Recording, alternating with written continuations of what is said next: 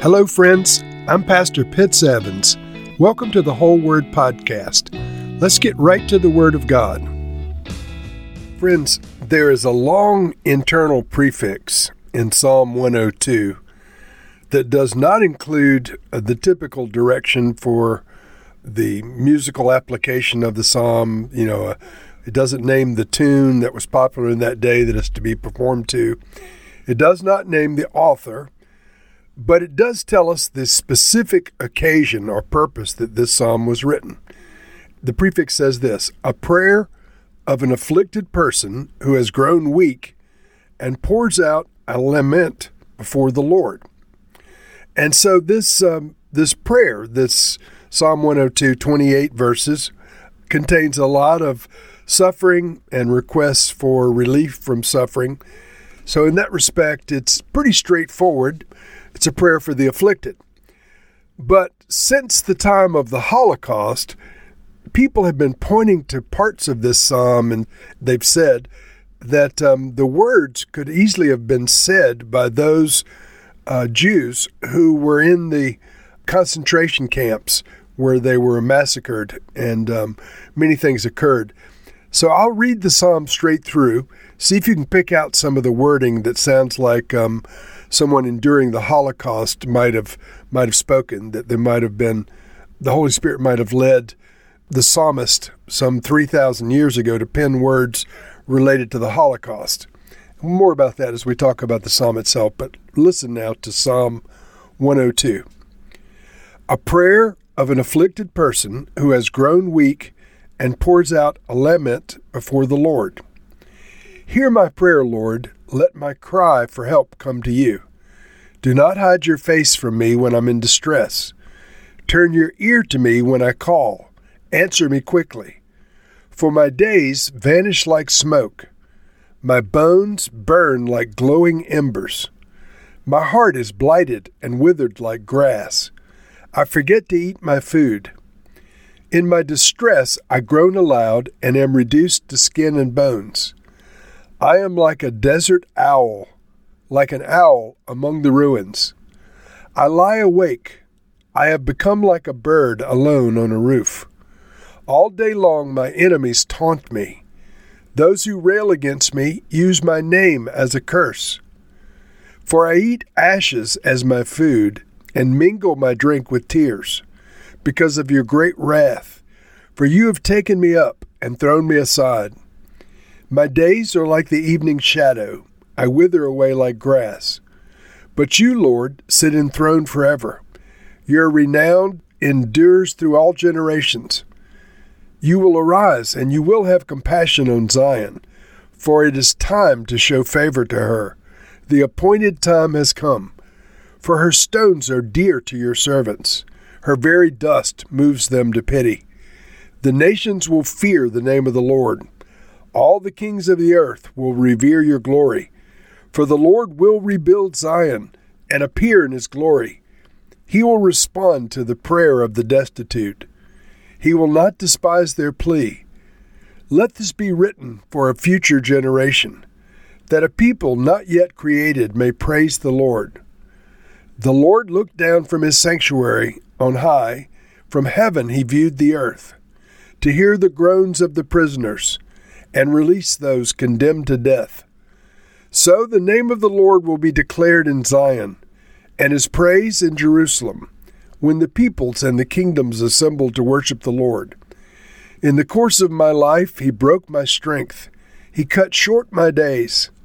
So I said, do not take me away, my God. In the midst of my days, your years go on through all generations. In the beginning you laid the foundations of the earth, and the heavens are the work of your hands. They will perish, but you will remain.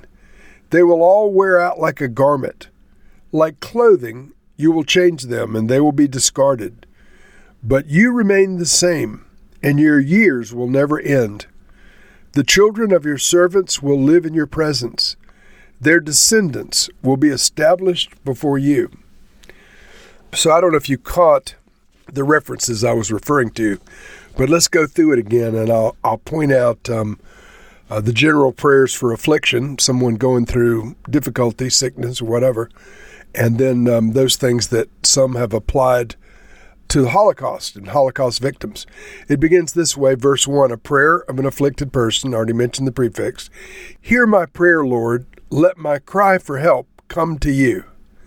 Do not hide your face from me when I'm in distress. Turn your ear to me when I call. Answer me quickly. And so those words, hear my prayer, don't hide your face, turn your ear toward me, all of these things have been said before in various Psalms. But then it starts to get interesting with this prophetic interpretation about the Holocaust in view from verse 3 onward. This is verse 3. For my days vanish like smoke. My bones burn like glowing embers. And so, metaphor, our days are quickly past. They vanish like smoke. But in the Holocaust, there were ovens that literally burned the bodies of Jews and burned their bones. This says, my bones burn like glowing embers. So possibly you can see the prophetic inference to that. Then in verse 4, we read, my heart is blighted and withered like grass. I forget to eat my food. Now, some have pointed out that this forgetting to eat food or lack of hunger is an advanced state of starvation. Once again, you may recall seeing pictures of Holocaust victims that were just literally skin and bones. They had been starved, many of them starved completely to death. But this psalm says, I forget to eat my food. And apparently in advanced starvation, you lose your appetite.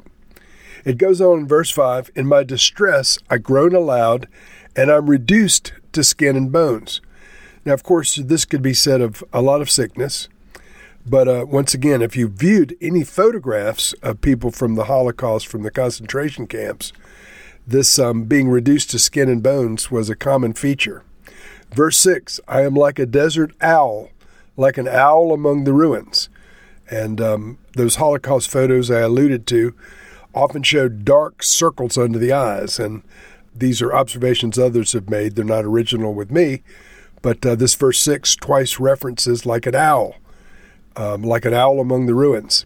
Verse 7, I lie awake, I've become like a bird alone on a roof. And just as loss of appetite is an advanced symptom of starvation, so is insomnia. I lie awake has been referenced in that context as well. And then verse 8, all day long my enemies taunt me. Those who rail against me use my name as a curse. And you may recall, friends, that in the concentration camp, the Nazis railed against the Jews, and they used the word Jew as a curse. Just as the psalmist says in verse 8. Verse 9 is particularly interesting because of a movie that was made some years ago called Schindler's List. And in Schindler's List, which I've never seen, I'm told that there's a scene where the residents of a particular concentration camp are in the yard, the outside of the buildings, and the ovens are burning Holocaust victims, and the ashes from the Holocaust victims are floating through the air and settling on the food of the still living victims who are eating. And this says in verse 9, for I eat ashes as my food and mingle my drink with tears. And so this image in Schindler's List, once again, I didn't see it, but I'm told that this scene closely resembles what's prophesied in this verse 9. Verse 11, my days are like the evening shadow, I wither like grass, speaking of shortened lives.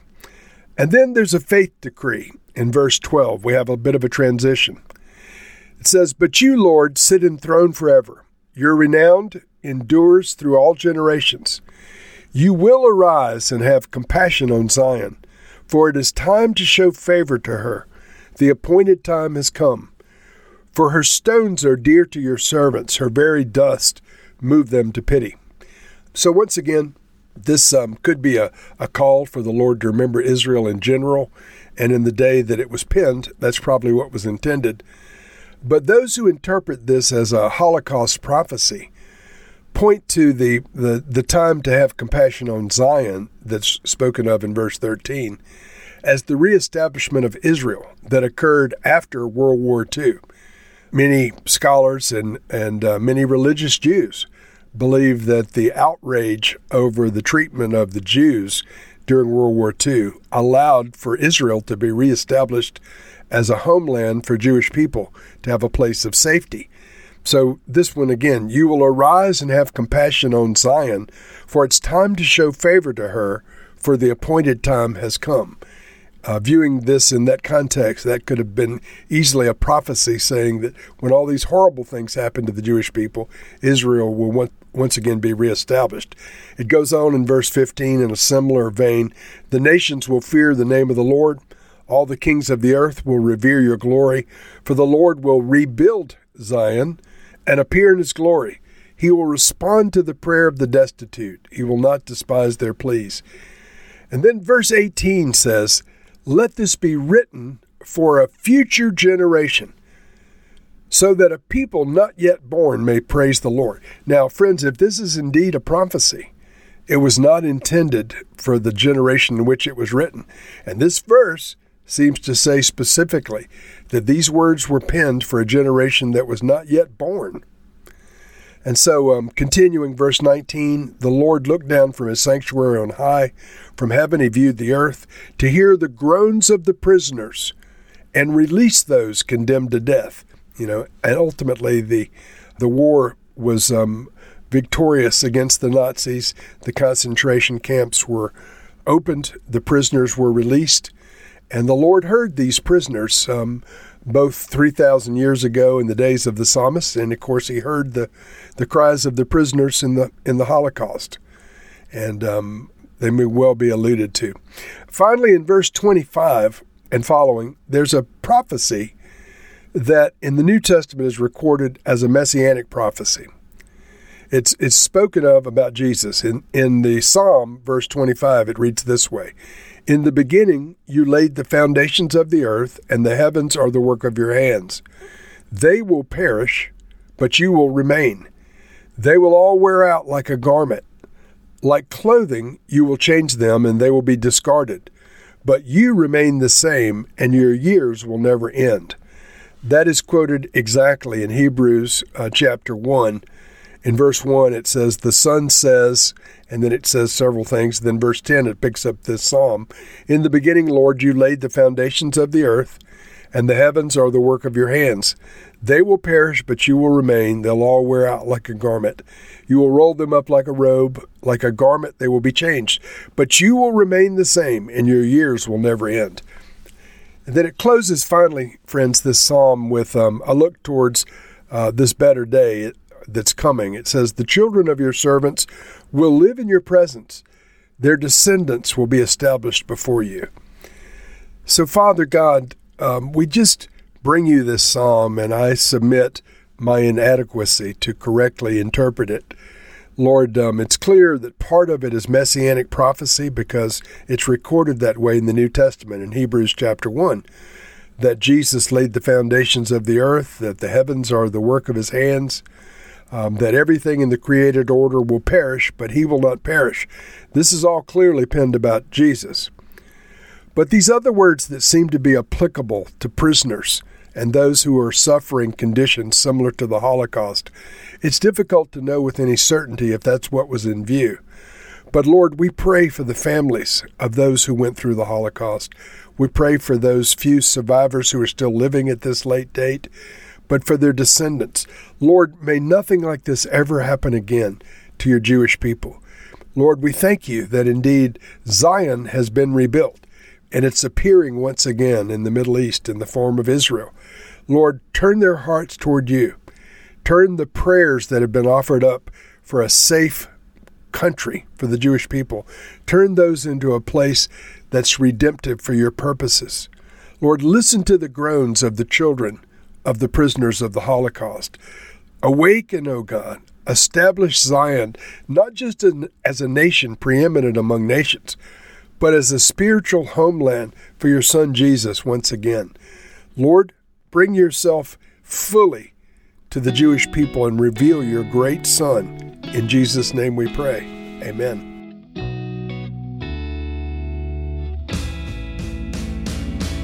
Thank you for listening to this episode of The Whole Word.